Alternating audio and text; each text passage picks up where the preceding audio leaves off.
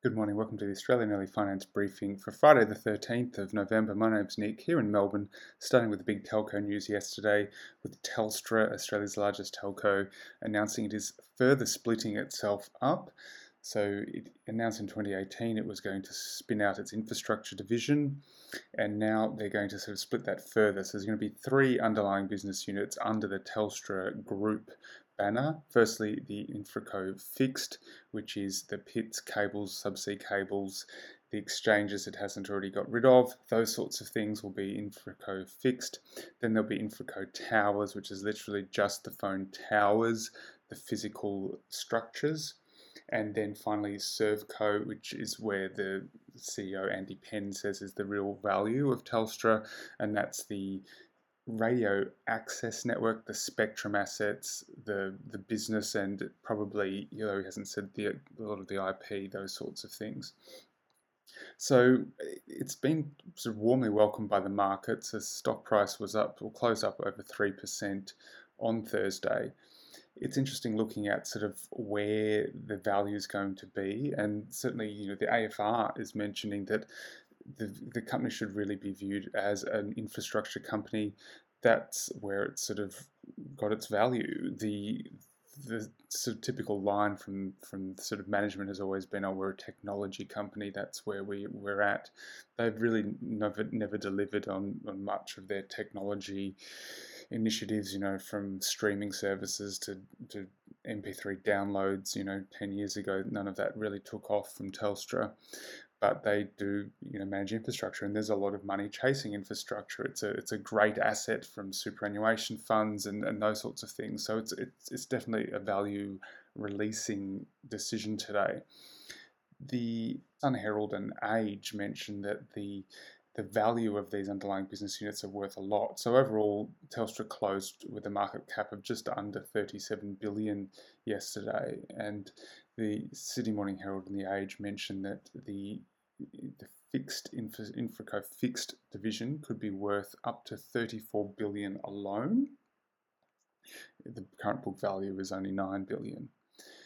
In addition to that, they see that the tower division could be worth as much as 4.5 billion. So just putting those two bits together, that's 38.5 billion. So that's more than the current trading value of the business.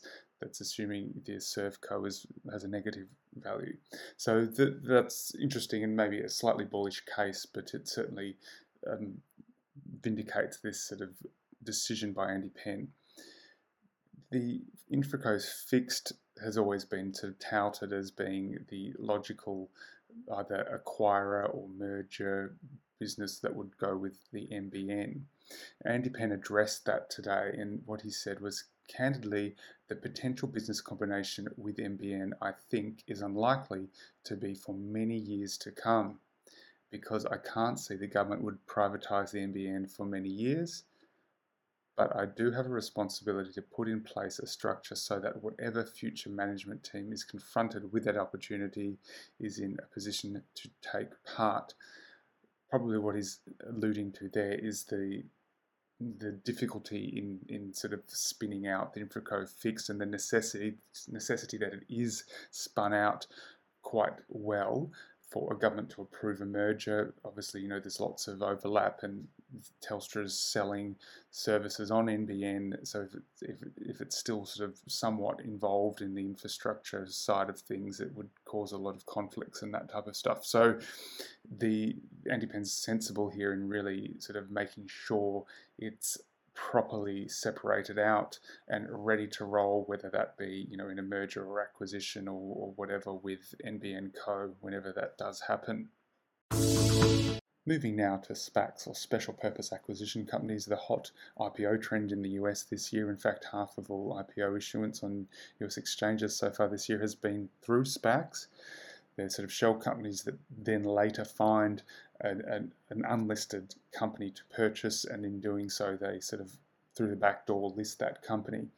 And now it's come under attack from Carson Block, the famous short seller from the company called Muddy Waters, and he's taken a big short against a company called Multiplan, which is one of these ones that have been sort of listed through a SPAC this year. And he's come out criticising it for a couple of reasons. Firstly, that this particular business, Multiplan, had already been owned by 4 different private equity firms prior to the SPAC purchase. So it's gone through the ringer multiple times. PE funds typically will try and squeeze out any value or any sort of margin and profitability out of that business. Therefore, by the time it's been through its 4th one, there's probably not much more improvement to be made. So he's saying that that's an issue. And then basically the problem is that these SPACs there's so many issued and there's not that many great businesses for them to buy. So the managers of these SPACs are under pressure to invest, and that generally leads to bad buying decisions. How he describes it in his report titled Private Equity Necrophilia Meets the Great 2020 Money Grab, a business model that incentivizes promoters to do anything with other people's money is bound to lead to significant value destruction on occasion. That's even more true when a SPAC buys a business from the 4th consecutive PE group to have owned it. Come on, man, he says. And in fact, that has hit Multiplan shares. They went down 20% after this report came out. Definitely a worthy point. Maybe the Multiplan's a bit more of a nuanced instance, but definitely the lots of money chasing not much, and the sort of implications on people's decision making in the SPAC space is something to look closely at. That's your early update for Friday the 13th. Have a good day.